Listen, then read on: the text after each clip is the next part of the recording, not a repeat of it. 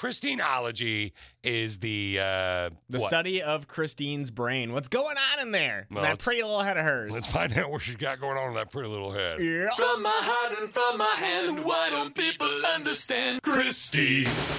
My most controversial Christineology. As the title states, this is my most controversial topic yet. So I'm just going to get right into it. No stories and no innuendos, except for that one. As humans, are we meant to be monogamous?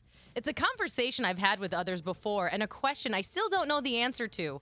The topic reignited while I was watching a TV show yesterday and the concept of open relationships got brought up. Whoa. In fact, in very, very early human societies, we weren't monogamous. So it's not a biological thing, but rather a social/cultural thing that we have come to adapt as humans over the last 1,000 years. According to scientists, only 3 to 5% of the mammal species are monogamous. And that does not even include humans. Animals that are 100% socially and sexually monogamous: owl monkeys, black vultures, snow owls, beavers. This isn't me saying I want to be in a poly relationship because I don't. Christine, as we learned earlier from Jesse, if you were going to hang out with he and his wife, it'd be called a thruple. Yeah, thruple, yeah. Remember the Click of Six message him with that. Go on, sorry. This isn't me saying I want to be in a poly relationship, because I don't. I know me, and me would not be cool with it. However, as a single 33-year-old female, I start to question the idea of marriage and the idea of being with one person for the rest of my life. How do I know I won't get bored? How do I know I won't miss the single life?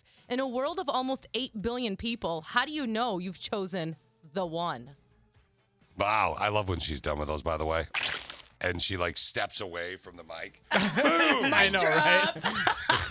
Steve, how do you know when you've chosen the one? You just know. Is that really it? Yeah, that's how I do. I mean, me too. Yeah.